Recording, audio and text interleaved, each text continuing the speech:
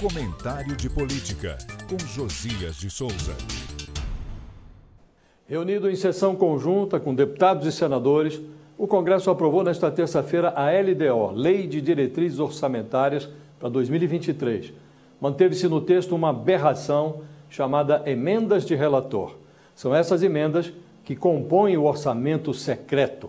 O senador Rodrigo Pacheco, presidente do Senado e do Congresso, manobrou para excluir da lei o artigo que impunha ao presidente a ser empossado em janeiro o pagamento obrigatório das emendas.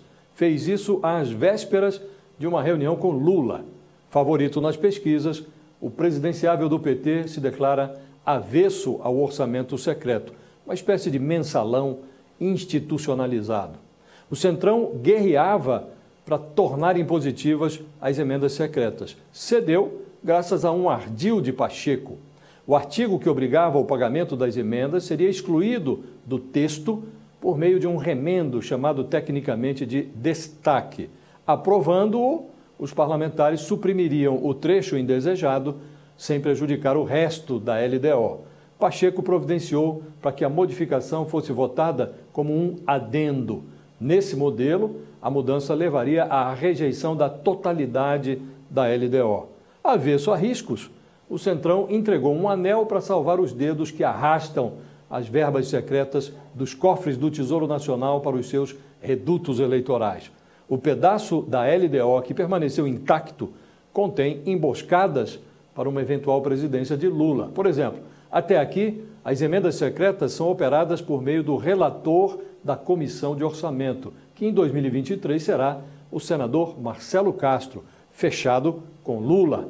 A LDO prevê que as ações do relator agora terão de ser avalizadas pelo presidente da comissão, o deputado Celso Sabino, fiel aliado de Arthur Lira, o bolsonarista que preside a Câmara e lidera o Centrão. É como se a manobra articulada por Rodrigo Pacheco proporcionasse a Lula um alívio parecido com o que foi descrito no capítulo 36 do livro Memórias Póstumas de Brás Cubas. Conta-se nesse trecho que Brás Cubas entra em casa e descalça as botas. Deita-se aliviado, com os pés em estado de bem-aventurança. O personagem conclui que as botas apertadas são uma das maiores dádivas da vida.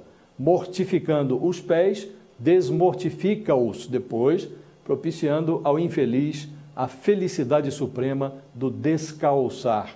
A supressão do artigo da LDO, que obrigava ao pagamento das emendas tóxicas, produz um falso alívio.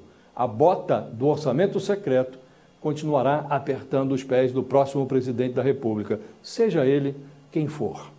Eu falo direto de Brasília para o podcast do Jornal da Gazeta.